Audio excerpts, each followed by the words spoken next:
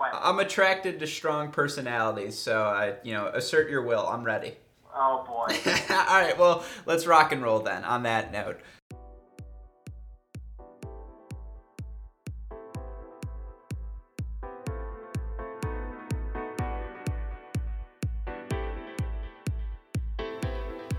Welcome to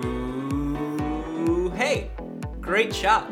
This is an emergency Day 1 recap edition of the Great Shot podcast. My name's Alex Gruskin, and joining me on today's podcast, he did such a good job lasting the full 2 hours in last night's preview pod, and he's the only guy I could convince to come on this podcast with me on such short notice. A man who matches my enthusiasm every time he's on this show. It's Cracked Racquets writer Matt Stachowiak. Matt, hey, great shot. What's going on, Gruskin? Back again, ready to roll. What a first day at Wimbledon. Let's break it down, man. I see you're trying to get me into the podcast quickly. You're trying to get in and out. No long housekeeping this time. Hey, look, I'm here for the long haul, all right? Whatever you want to do, you want to go, hey, we can do it. Let's go. All right, I got hours, man. I got hours. I love it. Rapid fire housekeeping. Check out crackedrackets.com. All of our Wimbledon coverage on there. All of our writers doing a great job. You'll love the coverage. Follow us on social media, Twitter, Facebook, Instagram, all of those places. Like this podcast. Subscribe to this podcast. Review, rate, 5-star ratings only. Share it with your friends. But yes, it is time to talk about Day 1 of Wimbledon. And the reason I wanted to do this recap pod so quickly after our preview is there are so many great matches in these early rounds. And when we do that one, reviewing of the first week podcast, it's hard to talk about all of the matches we want because, like I mentioned before, Matt, you're such a willing guest. Let's break down some of these amazing Day 1 results because, whether it's seeing top seeds fall, whether it's seeing young players who may have a shot in it later on rise to the occasion, put in a good result today. You had all those results across the spectrum, and there's a lot of great tennis, a lot of matches to talk about, and, a little sneak peek behind the scenes for you listeners, but we have our stats up of some of our favorite matches, and I've narrowed it down to 4 notable matches in this recap pod that we're going to be doing a deep dive on, as well as mentioning some of the other big Day 1 results. But Matt, of those 4 matches, which one was the most compelling? Which one are we starting with? Let's go ahead and start with Stan Wawrinka against Grigor. Oh, of course, the obvious pick. That was the real page turn. If you're going to have a draw for Day 1, this was the match to do it. It was the primetime match. I believe it was played on Stadium Court, and you have Stan Wawrinka, I believe, made a semifinal here once, but other than that, hasn't really done well on grass. Obviously, right now, rebounding from injury. A guy who, in yesterday's podcast, I was quick to write off as not a threat in this event, versus a guy in number 6 seed Grigor Dimitrov who has really struggled this year. We haven't seen him have that big breakthrough result. After he won those World Tour finals, we thought, maybe this is the year he goes for a big run in a Grand Slam, and that just has not been the case. You look at his record on the year coming into this match. He's 19-12, doesn't have any titles, went 1-1 in Queens. So didn't really have a lot of momentum, and that set the stage for this match because neither of these guys is playing particularly well. And then we get out there, and in that first set, Grigor goes up 5-0 in the blink of an eye and ends up winning that first set 6-1. And so for our listeners who didn't get a chance to see the match, Stan Wawrinka ends up taking out Dimitrov 1-6, 7-6, 7-6, 6-4. If I keep introducing matches with that much backstory, we are going to get into the trouble with time, Matt, but I want to go to you now. Such a difference between Wawrinka's level in that first set and throughout the rest of the match. What did you see that allowed Wawrinka to come back, to have that success, and to take it to a guy in Dimitrov who, no, he's not playing well, but he's still a damn good player on tour, and it's hard to beat him? Yeah, definitely. I mean, I think the biggest difference, and, with Grigor, this happens a lot, but I think mentally, these two guys, they're good friends. They play doubles together. They know each other real well. And I think really what allowed Stan to kind of force his way back in was just mentally. He knows that Grigor can kind of go away at times, even if he's got a big lead. When the pressure's on, when it's closing time, Grigor struggles often. And it's tough to see because the guy's got all the talent in the world. He's such a good player, but, mentally, he can struggle. So can I don't mean to cut you off, but can I make a quick counterpoint? Go for it, man. So in terms of something that may be suggestive of, feeling pressure, to me at least as a tennis player, was always my second serve points. And how was I doing on my second serve? Was I escaping with points? Was I hitting my spots and still being able to dictate? And you look at the statistics from this match, Dimitrov actually has the higher second serve win percentage, 49% to Wawrinka's 35%. And when he was able to play aggressive and get Wawrinka stretched, you could tell Wawrinka still isn't moving as well as he used to, and he never really was particularly comfortable on grass. And so I agree. So I disagree with you in some aspect, but then getting back to your point where I agree with you, there were times when Grigor just swung so tentatively, and it's not that he was attacking the wrong balls, but he was almost doubting himself, and it's just so surprising to see that. One point that comes to mind in that third set tiebreaker, I think it was 5-all Dimitrov serve, and he really had an easy mid-court forehand approach shot, and he hit it just long. I mean, he overthought it. He held for just a little too long. He took one extra step. And in a match like this, when the margins are so thin, that can be the difference, and I think that's what you saw. So I don't want to. So yes and no. I thought Dimitrov. I just always hate saying, oh, he was nervous and that was the reason why, because it wasn't just. It's how those nerves manifest themselves, and for Dimitrov, it's that he just wasn't able to make enough approach shots to keep Stan on the defensive. Look, here's the thing.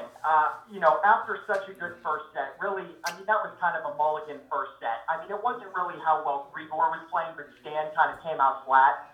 But Grigor had chances to win that second set breaker, to go up 2-0, and he couldn't close it. He played, not a great tiebreaker. So we go into the third, and then he's up 5-2 in the third set, looking for sure like he's going to take a 2-1 lead. And that's when Stan kind of started to make his charge.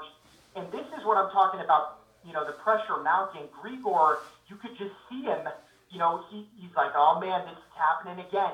And we see this with Grigor often, in Grand Slams, wherever it may be, big matches. Stan has always been a very, very good big match player. He's made 3 Grand Slam finals, and he's won all 3 of them. So in the big matches, Stan shows up. Being up 5-2 in the third for Grigor, I mean, you've got to close that set. And when Stan was able to come back, force another breaker, Grigor once again played a pretty poor tiebreaker in the third.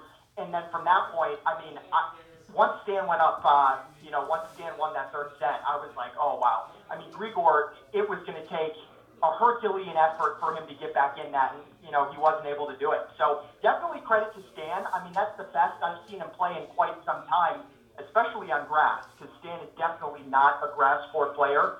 But another first-round exit for Grigor, man. I mean, I hate to see it, but he's definitely struggling. So I do want to move on from this match because there was a lot of other good tennis, and a lot of your analysis there, I agree with you. The match really did turn when Dimitrov wasn't able to close out that third set, and then in the fourth, he had his chances early in the fourth, and when he couldn't get that early break, he stopped getting into Wawrinka's service games. Wawrinka started making more first serves, hitting behind Dimitrov more often with that second ball, and when you're able to do that on grass, you can be successful. But I've often been a Grigor Dimitrov defender, partially because he's just so goddamn handsome, partially because I really did believe in his game, and I thought he would have enough weapons combined with his fitness to make a run at an event like Wimbledon or the hard court slams. But you look at his last 5 Grand Slam results, or now 6, first round exit here, third round exit French Open, Australian Open quarterfinal, second round US Open, fourth round Wimbledon last year, third round French last year. He's really not breaking through as consistently as someone who's been ranked in the top 8 as he has the past year and a half, really should be. And it is, nerve-wracking to see. It's mental. Yeah, exactly. It comes back to your point of sometimes he struggles in these matches. The last thing I'll say about this match, you're right. Wawrinka did play significantly better than he has been. Serves 64% of his first serves in, wins 82% of those points, struggles on the second serve, but still, wins 55% of his net points. In the match, you look at total distance covered, a stat I have to throw in because whenever we have access to it, it's so cool.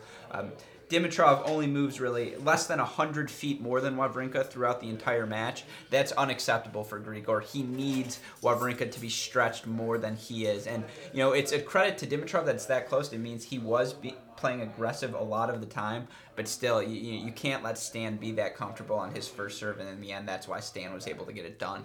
But all right, that's enough about the Stan Wawrinka match. Any last takes from you?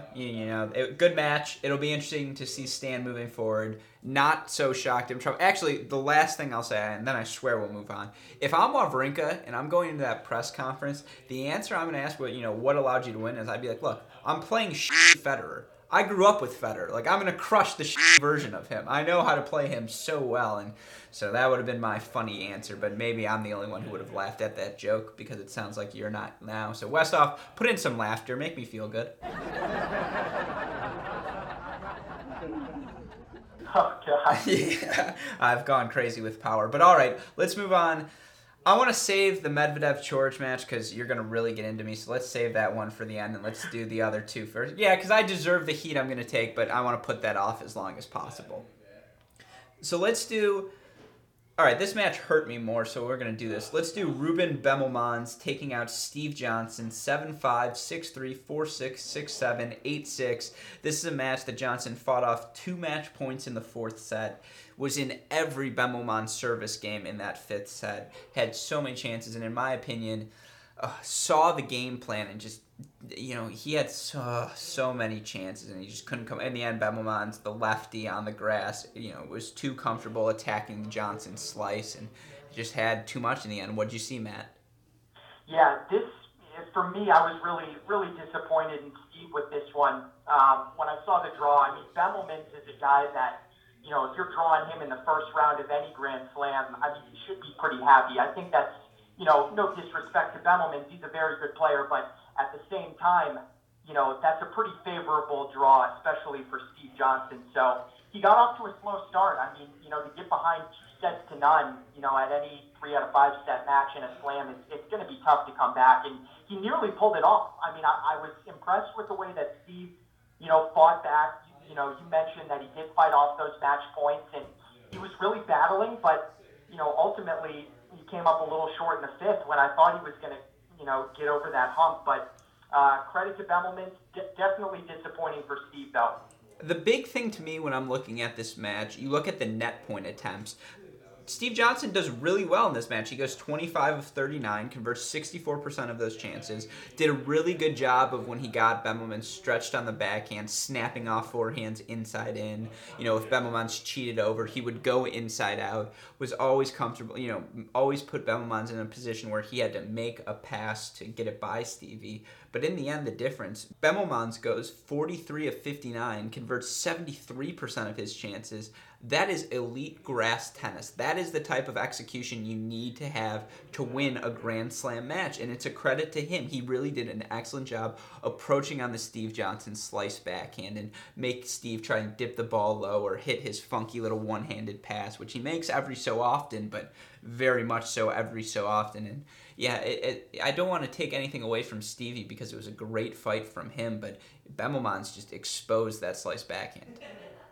Yeah, he did, and we've seen, numerous players on tour expose Steve, in that way. Obviously, he's got a great serve, great forehand, but that backhand is really, it's been a liability for him, for years now. So, Bemelmans, credit to him, he was able to expose it. On the grass, to me, Bemelmans is so much more kind of a clay court guy. That's, the surface over in Europe that he grew up playing on and everything. Steve on the grass with his slice, you would just think that matchup would definitely favor Steve, but you can't get down 2-0. And I think after he lost that tight first set, I think he got down a pretty early break in the second. I can't remember at what point in the second he actually got broken, but I think it was relatively early in that second set. And from that point, to lose the first 2 sets, it was gonna take a miracle to come back, and he almost did it. So credit to him. He's a fighter. I love that about him. Definitely one of my favorite players on tour. So it's disappointing to see him go out, but we'll see what Bemelmans has from this point on. I honestly, I won't look for him to do too much Yeah, after this. look, I don't I know would who have plays in loved the next round, but the worst part about this is that it ruins Johnson versus Isner. I was really looking oh, forward to right, that, and right. now we don't get to see that. Isner, here's the thing. I think Isner is going to take Bemelman down pretty easily. Probably straight sets in that match. I think he's just going to be able to serve him right off the court. And, Bemelman's, I don't know, maybe we play a couple tiebreakers in there, but Isner, for me, heavy favorite. Well, if I learned anything from yesterday, it's that I should never make a prediction again. So I'm going to let you take the predictions today. You have Isner beating Bemelman. Good call, buddy. Yeah, Call. exactly. I'm out on that. So, yeah, the other thing I want to say, and this isn't really about the Bemelman's-Johnson match, and we can move on from that, but you mentioned, Bemelman's being a clay court player. This isn't the surface you'd expect him to be accustomed to. I don't know, man. These courts are playing a little slow. And, it's not that the bad bounces aren't, the typical grass funky stuff is happening, because it is. But these courts are playing, I think the ball's sitting a little bit higher, and the surface it's a little bit harder to hit through it. And I thought it was noticeable. I thought Johnson's backhand really hung out in the court. I think when we talk later on about Medvedev and Coric, I thought Coric's forehand was just sitting in Medvedev's strike zone the entire match. And that's just, the ball's just not staying that low. Yeah, no, I definitely agree. It's definitely a higher bouncing grass court, which is interesting. I don't know if the weather has something to do with that. It was pretty hot conditions there.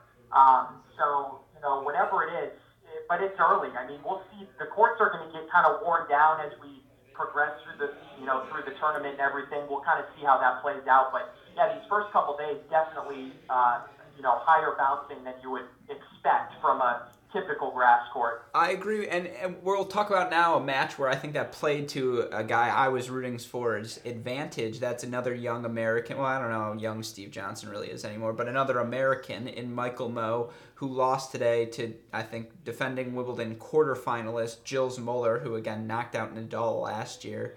Muller today takes out Mmoh 7-5, 4-6, 7-6, 3-6, 6-1. This was not a match I got to see live, but I made a point to make this the first highlights I watched after work.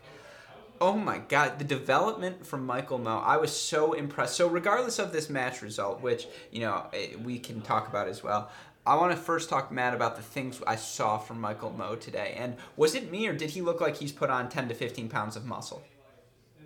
Well, I don't know if I really noticed that today.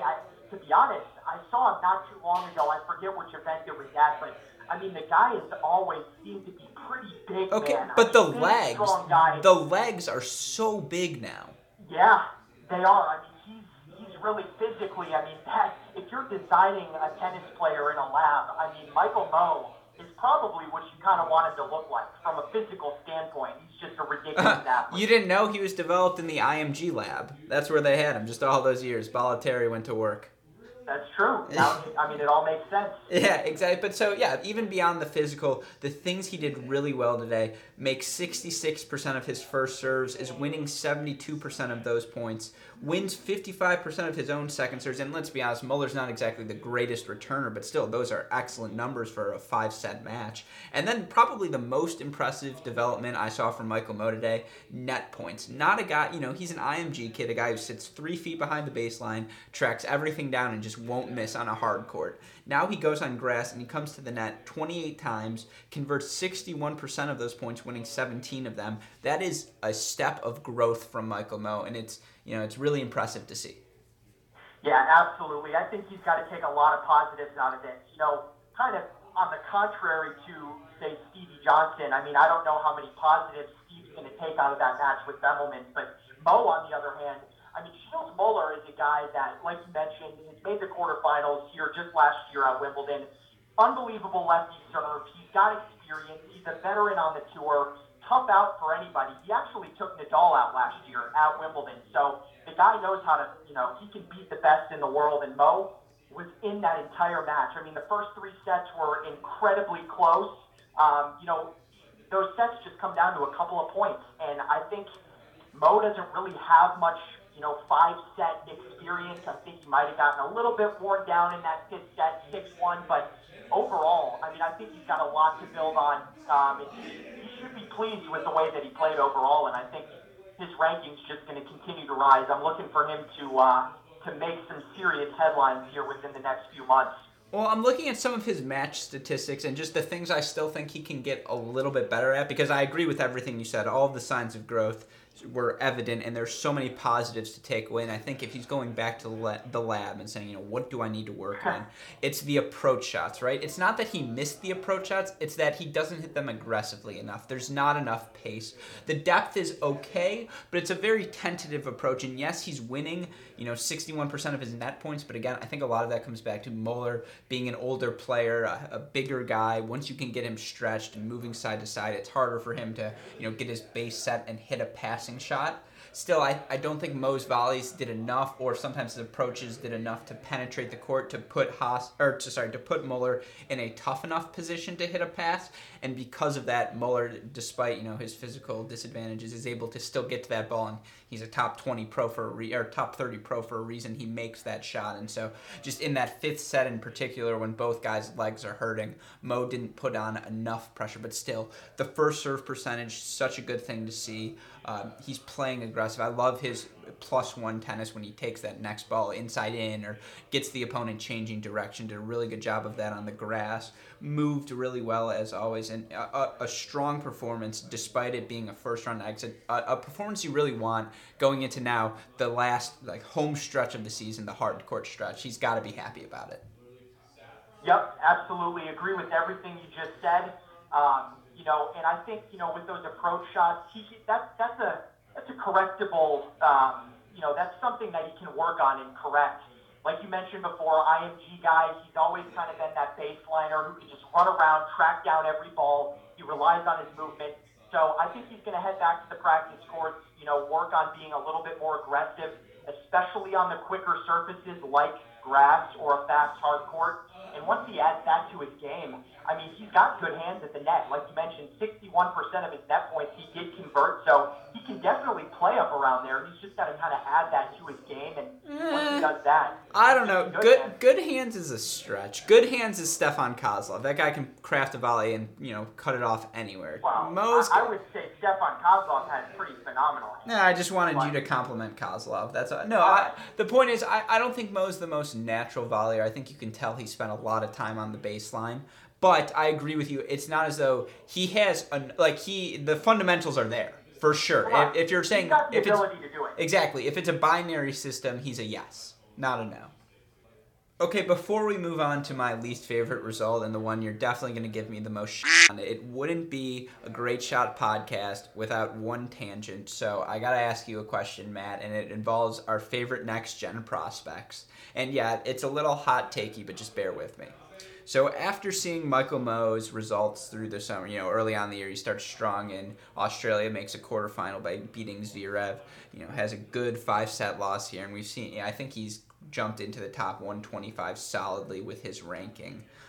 In terms of your young American prospects, do you consider him with the tier of Donaldson, Tiafoe, and Fritz, who are, established top 75, or is he more Escobedo, who's kind of hovering between 175, or is he with the Opelkas, Kozlovs, Tommy Pauls, where it's still a step away? Well, I'd say obviously right now, the ranking doesn't lie. So as of this point, you've got to kind of group them in with the Escobedos and, guys that are, say, between 100 and 125 in the world. But, I don't have them at this point, up there with the Donaldsons and the Tiafoes, just because those guys have done it more consistently. They've won, titles, on the ATP Tour. Tiafoe, did that this year and everything. So Mo's not there yet, but he's definitely on his way. I'm looking for him to take that next step. And, ultimately, I think he has the potential to be a top 50 kind of player, but, not quite yet. Maybe next year. We'll see where he is, in a year from now. He's still, 20 years old? So, he's got plenty of time.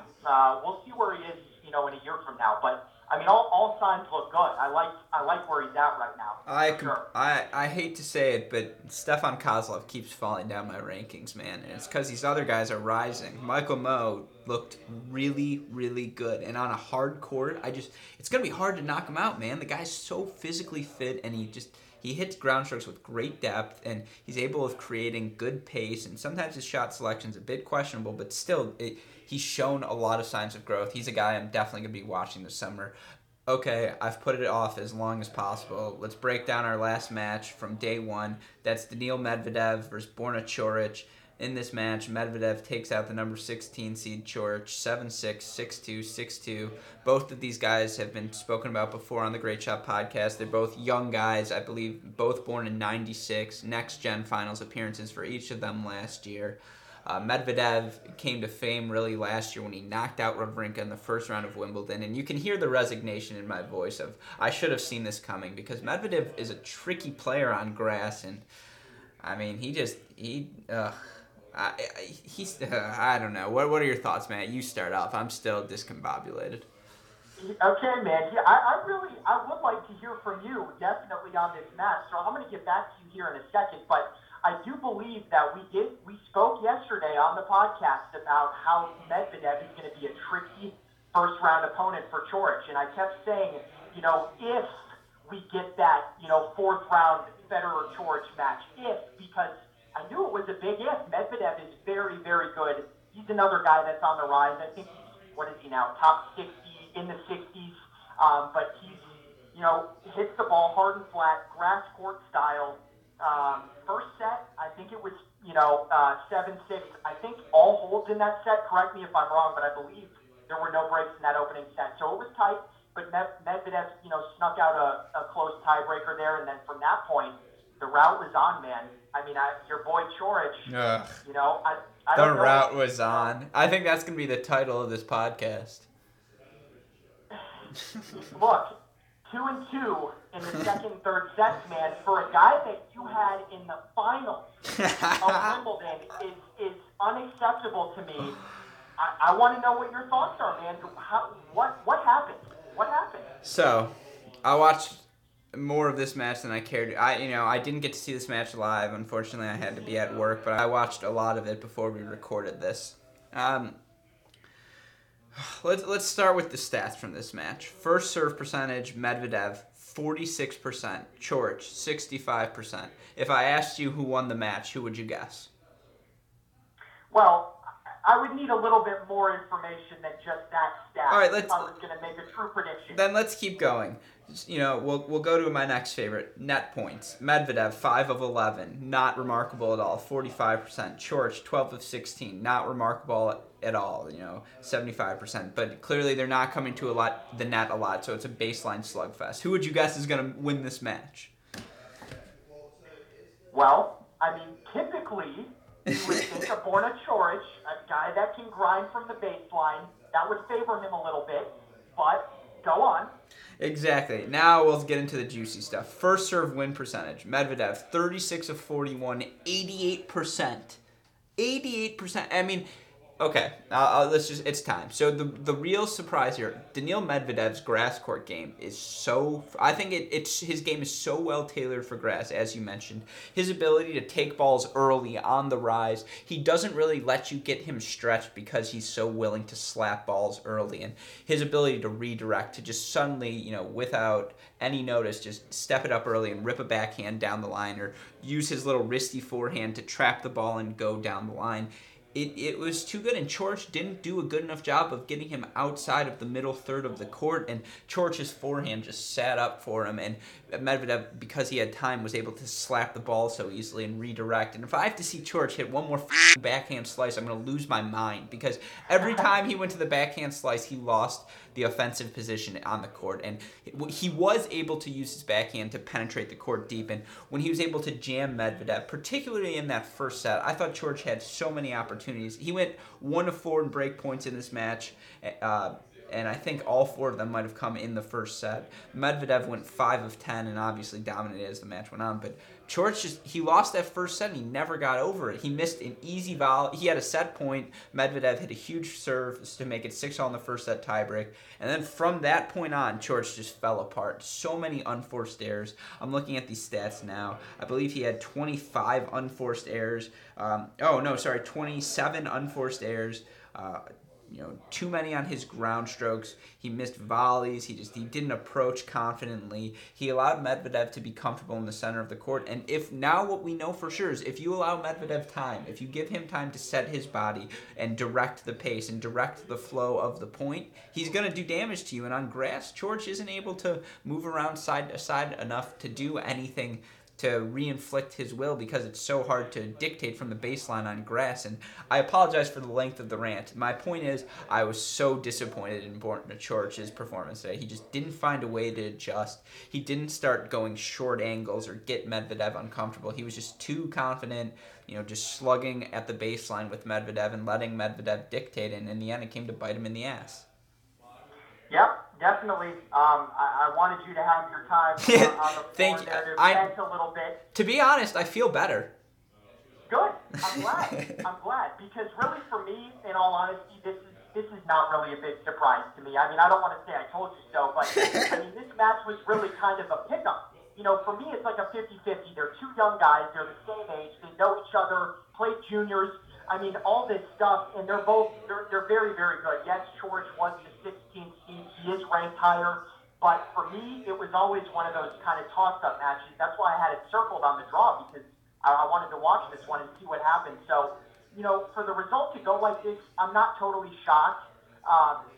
Medvedev has the ability to play very well, especially on grass. Coric, he's coming off a title a couple weeks back at a, big event in Germany. So, he was riding high, but hey man, Grand Slam tennis is a little bit different animal, and Medvedev was he was the unseeded player, so probably a little bit less pressure on him. Coric being a top 16 seed, maybe felt that a little bit. Medvedev was out there freewheeling, so at the end of the day, not a huge surprising result to me at all. Medvedev moves on, and I think he's got the ability to win a couple more. I really do. He's up there in that Fed section, though, so he's going to have to take a couple of wins before he plays Fed, and that'll probably be the end of it for him. The last point I want to make about this match, because Coric doesn't deserve to be spoken about any more than this, is you look at the distance covered. Medvedev goes a little over a mile, 5,711 feet. Coric goes 5,637 feet, so again, less than 100 feet difference. If you're Borna Coric, you have to make this match a track meet. You've got to be moving over a mile during the total time of the match. And in this match, he didn't do enough. He didn't make enough balls to put enough pressure on Medvedev. And again, Medvedev was slapping winners left and right, and he looks really good moving forward. But Coric has got to be better. But still, so to you, Matt, moving on from this match, looking at Medvedev's draw, he's got Garcia Lopez next, and if he's able to get through that, he's got the winner of Harrison and Mannarino. Would it shock you to see him in the fourth round against Fed? Nope, not at all. I was going to say, before you say anything, keep in mind, I don't make predictions anymore, so you're speaking on the behalf of both of us. Fair enough. I love this. I love this draft skin. No, I definitely think he can make the fourth round. That's a very favorable draw. When you take out a top 16 seed, that's going to open things up a little bit. Garcia Lopez, definitely a Spanish clay quarter. I like Medvedev in that matchup. And then Harrison or Mannarino, that could be a little bit, more tricky for him. I'd like to see that match if that happens in the third round against either one of those guys. Mannarino, crafty, lefty, on the grass. Harrison, obviously, huge serve and everything. So that could be tricky, but I definitely think Medvedev, if he continues to play, at this level, I can see him in the fourth round. Yeah, I was almost about to give a prediction, and then I caught myself. Let me just say, you sound very wise there, and for the sake of my now long given up bracket, I hope you're right. I hope Medvedev just takes Coric's place, and so everyone gets it wrong, and then still that match looks good, so I guess in theory we were right, because as you said, we said Medvedev could win. We did mention that, and he really did. So I agree with that analysis. But those are all the matches we're going to break down in depth. Before we go, I do want to talk about a few other results, just, kind of list the notable ones and then list our favorite storylines from day one. But so you look at the draw, Federer threw comfortably in straight sets, Cilic threw comfortably, Anderson, Isner, Querrey, Raonic, all through in straight sets. Those are the highest seeds that played today, outside of the ones we've already mentioned. Any of those guys in particular you want to mention? I thought they all it was routine. They took care of business. They all looked like number one seeds should. Yeah, absolutely. I don't have much else to say on those guys. I think they all look pretty good. Except for Federer, who did not look good. Let's just loop this in now. Let's get this in about Roger Federer. Obviously, the huge news from day one, Roger Federer is no longer with Nike. He is now a Uniqlo guy. The headband says Uniqlo. Yes, he's wearing Nike shoes, but according to our sources, that's not lasting for long. It sounds like Nick DePaul of ESPN is saying he's going to be with Adidas soon for shoes. We also hear on the deal, Federer got 10 years, $300 million from Uniqlo, in that range. I think it's bonus-laced incentives as well. So, if he stays number one in the world, or he's got to be playing through X years or whatever, but still, the opportunity to make that much money for a tennis player is something that helps our sport without a doubt, and it's just a great thing to have, and Federer deserves every penny he receives, despite me saying he's boring. But so those are the big storylines. I guess my question to you is, what did you think of the look? Look, man, I have no problem with the look, okay? I've always been a big Nike guy. I love Nike. I own a bunch of Nike gear, but at the same time, I don't blame him for chasing the money a little Gotta bit. get that money. If somebody's going to offer you $300 million, you've got it. I mean, you're out of your mind if you don't take that, right? Don't tell me, Grunskin, that you would wear Nike over, some other brand if they're going to offer to pay you $300 million. Let's just get that squared away, right? So right? let's play a little game of speculation, Jones, because the rumors are, and again, I can't confirm these, but what you're hearing from the tennis circles is that Federer wanted Nike to offer him a lifetime deal. And it sounds like they weren't willing to do that. They, how long are they going to stay invested in tennis? Do they want to be with someone who's retired? There are a lot of young Americans coming up for obviously a lot cheaper than Fed, so do they really need him? That's the debate behind both sides, and we don't have to get into who was right or wrong, but I don't know, man. The RF and the Nike swoosh and all of it is so synonymous with all of the photos that he's won in, and the majority of the winning in his career will forever be in Nike. To have this little ending phase, it's almost, what if Jordan switched to Reebok just suddenly or something suddenly? That is what this switch is, and so it's tough. But yeah, $300 million, you go. It's not a question. And my dad once said if he could sell our house for a significantly smaller sum than that, he would leave me and my brother behind if they asked nicely enough. That's right. Yeah, so you got to chase that money. Case closed. But so what about the aesthetics? We talked about this a little bit earlier. The Uniqlo logo looks horrible next to the Federer hairline. I mean, I could take it or leave it. It is what it is. Honestly, I'm looking more at how he's playing on the court. I don't care about his clothes, all right? If he's playing, if he's winning, I'm happy. He's happy. It's all good. It might not be the greatest look in the world, but you know what? It's okay. Okay. I'm going to come back into the prediction business to make one last, I'm pretty confident in. I think Federer will do more winning in Nike than he will in Uniqlo. I feel pretty confident about that. So I think he made a mistake. His career is now over. No, I'm just kidding, obviously. But okay, as we mentioned, all those guys, top seeds through comfortably. You have Luca Pouille taking out a cracked racket favorite, Denis Kudla in 4, Monfils winning the Battle of Frenchmen with Gasquet in 3 good sets. And that's another thing. Do you know Monfils today hit 150-mile-per-hour serve? Yep, I saw that. I did see that. That's nuts. I mean, that's another guy, right? Freakish athleticism. I mean, he's kind of like a Michael Mmoh where he can basically do anything he wants on the tennis court. It's just mentally, is he ready to play? And I mean, today he definitely brought it against Gasquet. Familiar foe there, his countryman and everything. But Monfils, he's always a dangerous guy, man. Nobody wants to see him in the draw because you don't know what you're going to get. He's either going to come out and, kick your ass and be awesome, or he's going to kind of be out of it and, you get lucky and you move past him. But yeah, 150-mile-per-hour serve. I mean, I can't say I'm shocked that he did it because I've seen that guy do some ridiculous things on the court. So, pretty cool, though. Can I just say, I fucking knew I should have predicted that Gasquet was going to lose to Monfils because he's playing another Frenchman, which means he's going to be incentivized to try. It's a pride match, and I should have known if Monfils was trying, he's as good as anyone. And so that's on me. Another stupid prediction made. Other guys, Tsitsipas got a win today. Another correct interview, gassed Cam Norrie, lost a tight 4-set match to Bedin. And then, the last storyline I want to talk about, the Americans today.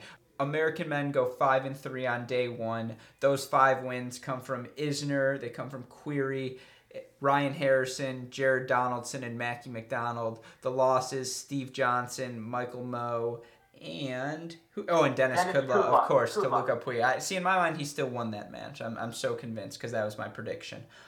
So you're looking through those things. Donaldson now matched up with Tsitsipas round 2. That'll be a lot of fun. Mackie McDonald, I said, was a sneaky candidate to get to the 3rd round back in the day when I made predictions. As you can tell, I'm still very salty. I'm wounded. My credibility is just wounded. It should be, man. Anybody that makes a prediction like that, you should be wounded. I'm glad you are. It was humbling. I was going to introduce myself as a humble Alex Gruskin. I just forgot to make the joke. But it's true. It was a humbling experience. But American men, 5-3. What's your takeaway?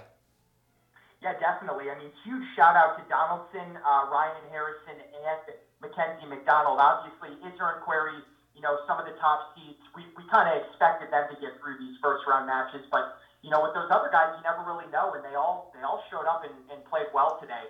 Donaldson especially, he didn't seem to have any trouble. McDonald against Berankis, we talked about that a little bit yesterday. Two similarly, styled players. They run around. They're not the biggest guys. They strike the ball well, but they don't have that much power, and he was able to kind of outlast Berankis in a good one there. So huge for him as a wild card. Capitalizing on that opportunity. And yeah, like you said, Gruskin, I mean, one prediction that you might get right is McDonald possibly in the 3rd round. I might be with you on that one too. So hopefully he can keep it going and the Americans can keep rolling. Well, as I said, henceforth you speak for the both of us. So if you're down to make the prediction, it's our prediction.